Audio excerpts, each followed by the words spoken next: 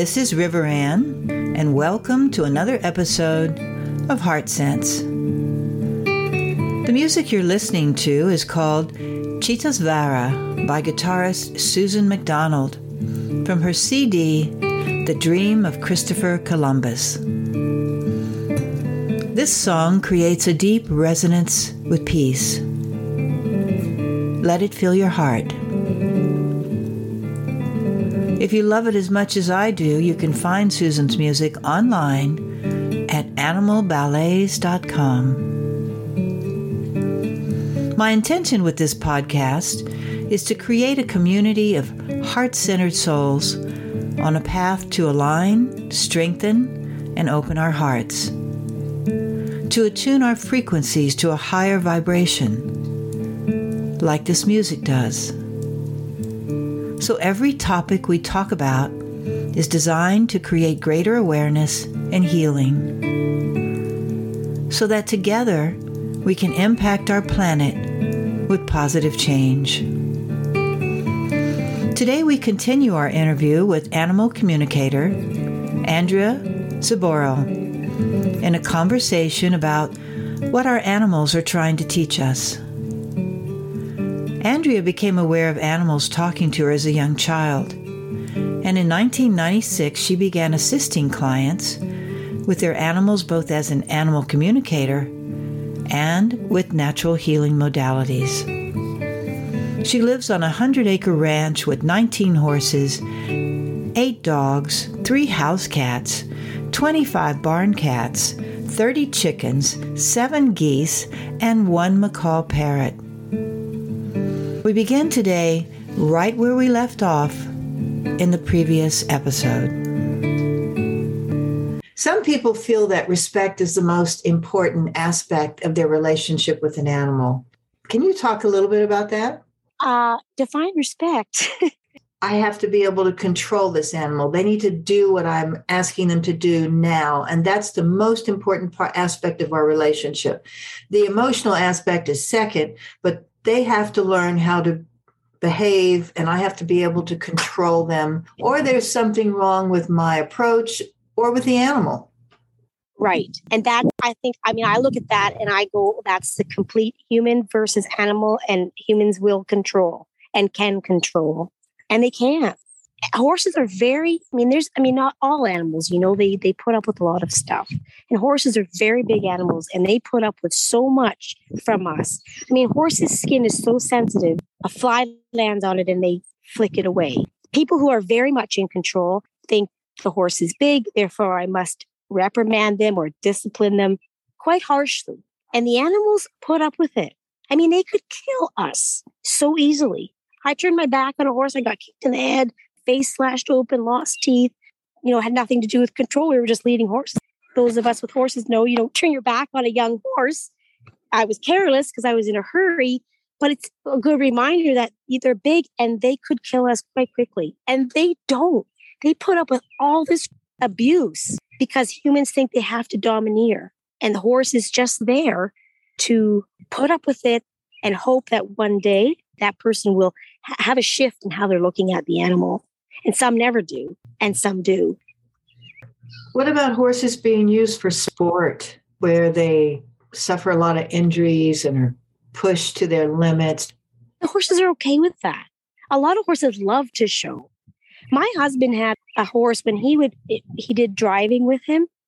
And when he'd pull up to the showgrounds and get off the trailer, he grew another 2 hands. So for horses, we measure them in hands. 1 hand is 4 inches, but he would, raise his head and neck and strut his stuff, so to speak. He loved to show off. And then there's horses that will get to the show and they want nothing to do with it. They're a different personality. So horses are quite okay with that. Again, that is part of their physical relationship with us. And they've allowed that to happen over years, because if they never, ever wanted us to have that kind of a relationship, they wouldn't have let humans evolve that way with them. Do you think it's a part of their affection for us? Oh, absolutely. And it's so many people, they put their whole self-worth on how well they do it. Yes, absolutely. It's part of their affection for us. It's them helping us to feel good about us. And that's what the animals want to do. They want us to feel good about us, to feel loved, to love ourselves. Sweet. What would you say about animals that seem to have a lot of problems? A lot of rescue animals, for instance. I know they all come in for us. They're rescuing us. We're not rescuing them. But is there information you can give us about how to work with these animals to help them get over the trauma they have experienced prior to being with us that would create a relationship where we're communicating more easily and it's a benefit for both the person and the animal? Stop feeling sorry for them. They don't feel sorry for themselves. They're always in the present. And you know, the saying, it is what it is, that's how animals are. They don't feel sorry for themselves. This is the situation, and they carry on and navigate their life that way every single moment of every single day.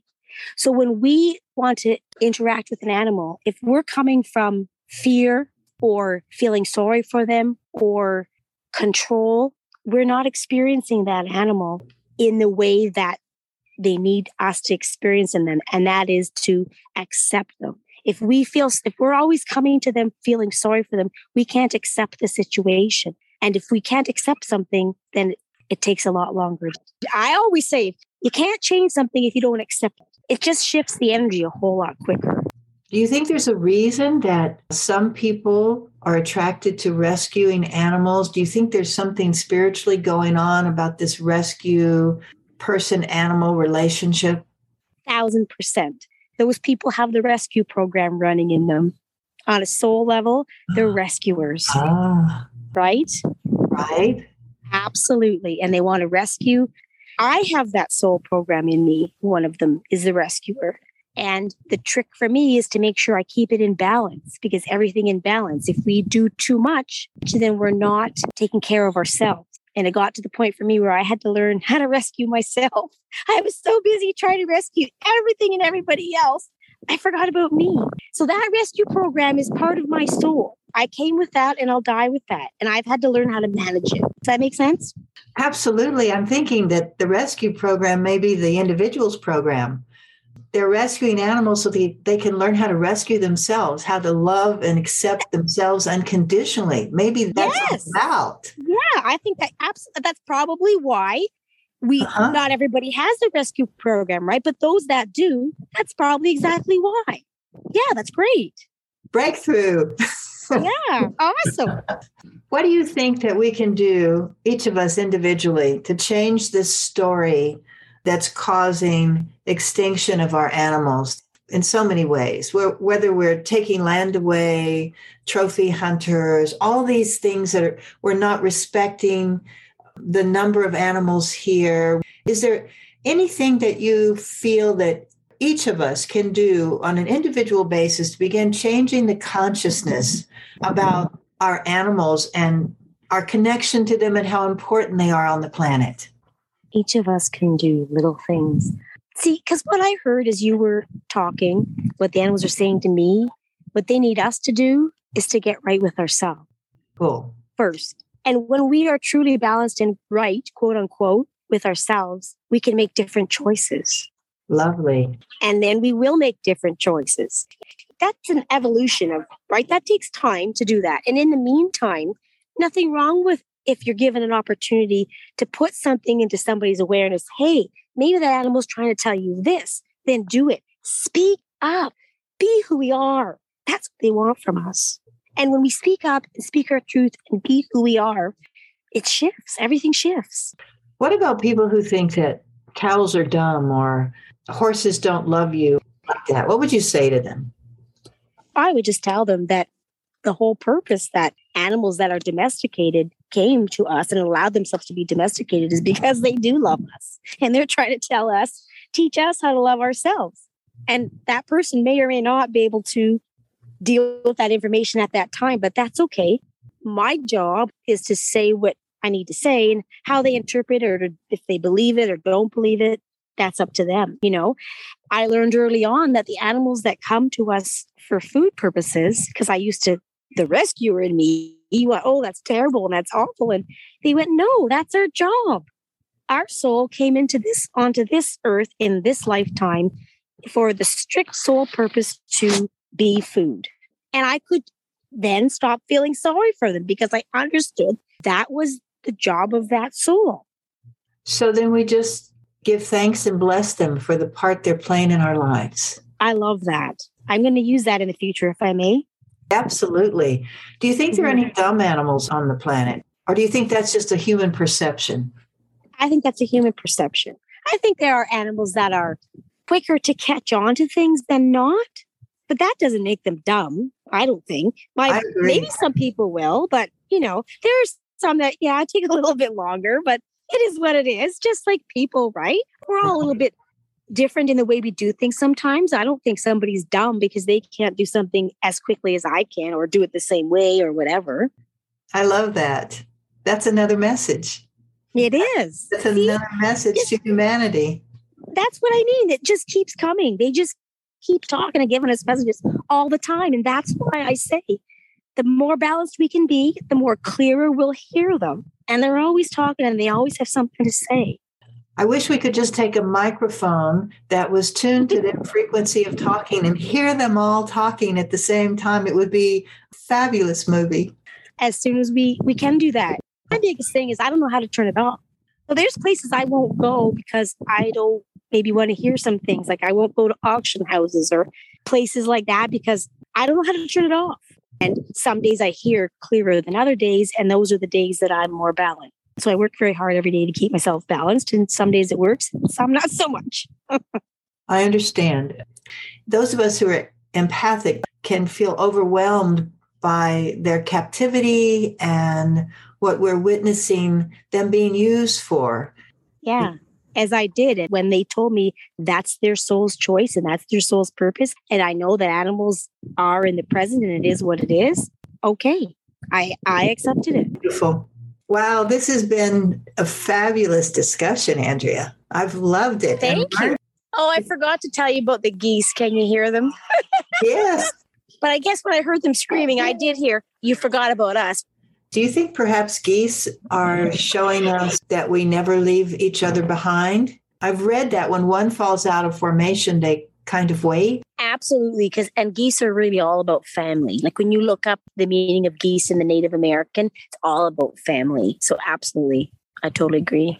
Do you have any thoughts on interspecies communication? We've seen a lot of videos and YouTubes about an animal, like an elephant with a dog, or animals that wouldn't normally connect. Is there some message that you see from that? I do. I'd love to know what you see or hear.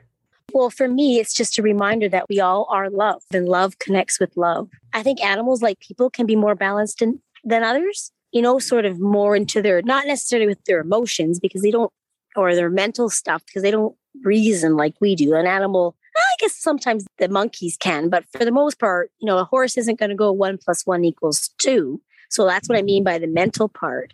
But those that are, very strong within themselves and balanced and are completely, totally in the frequency of love, then why not? Because we're all love. What do you think? I'm also thinking that perhaps they're teaching us that these differences are superficial and that big and small work, that different species work, that all of these things that we have decided are separating us are illusions, that everything can work together regardless, again, of the mind. Absolutely. And the first thing I heard, and I forgot to say, because I got onto the thing about love, the first thing I also heard, which goes exactly to what you're saying, is there's no judgment. So when I was growing up, you hear, and all of us, we hear about swear words, right? You shouldn't say whatever the swear word is. And, my husband will call me a sailor, because, and if I'm frustrated, I'm going to say something because I've stubbed my toe, then who cares, right? Right. But I think the biggest swear word is should. I wish that word never existed, because my question is to everybody, imagine what your life would look like and how would you navigate the world if that word should did not exist? It'd be totally different, right? It's all about no judgment, and should is all about judgment. I can't stand that word. We can all talk about the connections with our moms, and they just want the best for us. I can remember one time mom coming over, and of course my mom, I love her to death, but she's very much not a country girl. So dirt and stuff is not up my mom's alley or house, so to speak. And, she'll come in and she'll come into my house and tell me, oh, you should do this and you should do that. And I'm like, Mom, did you come to see me or my house? She said, well, what do you mean? And I said, please, can you not say should?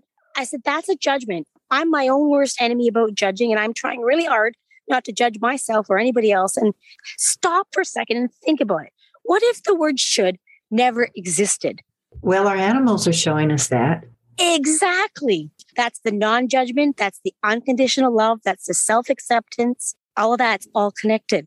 And they're trying so hard to help us love us. And when we truly love ourselves, we don't feel the need to judge. Or separate. We get more connected. Right. Are you finding that animals are talking to each other more, or that's just our perception? You know what? I would say that's just a human perception. Okay. I don't really know though. I really don't know. I'm not hearing from the animals one way or another. My belief is they've probably always been talking. We're just more aware of it. I don't know for sure. Is there anything else you want to share? Well, I just wanted to thank you because this has been so much fun for me. And I've loved to be able to really give the message about love and acceptance and no judgment. Is there something to be gained by connecting with these animals' hearts? You know what? We're always connecting to their hearts. Okay. If we want to look at the heart as being our soul or our spiritual self, we're always having conversations and connecting with them. How much we feel it and how much we hear depends on how balanced we are. In other words, how much is our mental self getting in the way? How much are emotions getting in the way? And that's what I love it. It all comes back full circle. And that's what I say. The more balanced we can be, the more we'll get from our relationships with our animals. So we're really talking about heart sense. We sure are. Okay. I love that. You're just a joy. Thank you so much, Andrea. You are more than welcome. What animal do you think is trying to teach us how to receive? Wow. I love that question. I'm surrounded by horses, so I bet you it's horses. Okay. Because they're always in me. And that's one of my I would say that horses, and in Native American medicine, horse is all about power. Not power that we perceive like somebody having power over another one, but our own personal power. In other words, standing up for our true self, being authentic, loving who we are. And I guess part of that is being able to receive it, right? And so I'm going to say the horses because it's making me cry. So I'm going to say that's the horses. Another beautiful message from the horse. Wow. Yeah. And they've been with us for so many centuries, taking care of us from the very beginning. It's amazing. Yep. And I'm very grateful, and I thank you for all your time today. Oh, I thank you back. Huge. I appreciate it. It was fun. It's fun. I love to get the message out. See, they're saying goodbye too. Okay. And come on, everybody.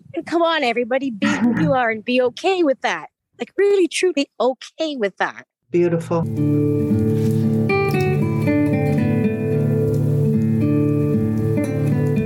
This concludes part 2 of my interview with Andrea. If you've enjoyed this one, make sure you listen to part 1 in the previous episode. Some of you may be interested in contacting her for a reading. You can find her on Facebook as Andrea Zboril, that's Z like zebra, Boril, or you can call her landline in Canada at 519-364-0745. Make sure to leave a message with your time zone if you miss her. Sponsor funding for this episode was provided by the Goldenstein Gallery and Native Jewelry of Sedona. The Goldenstein Gallery is a premier fine art gallery exhibiting throughout the 5-star luxury resort of Les Berges de Sedona. Representing over 50 noted local and regional artists, they offer a unique experience to view life-size and monumental sculpture in the gardens, with changing exhibits of paintings, kaleidoscopes, jewelry, and maquette sculpture throughout the resort. For more information, visit their website at goldensteinart.com or call 928-204-1765 for a complimentary tour. Native Jewelry of Sedona features the largest selection of Native American art in Arizona. They work directly with the most celebrated Native American artists to bring you exclusive creations with the finest stones and the largest variety of jewelry in both gold and silver. They also carry some of the best pottery, fetishes, and kachinas. So if you gravitate to Native American fine art, this is your place. To view some of the treasures you'll find here, visit their website, nativejewelrygallery.com. And finally, if you're resonating with this podcast, please follow or subscribe to Heart Sense. I welcome your thoughts, comments, questions, and reviews. If you'd like to donate or become a sponsor, I welcome your support. Thank you, everyone.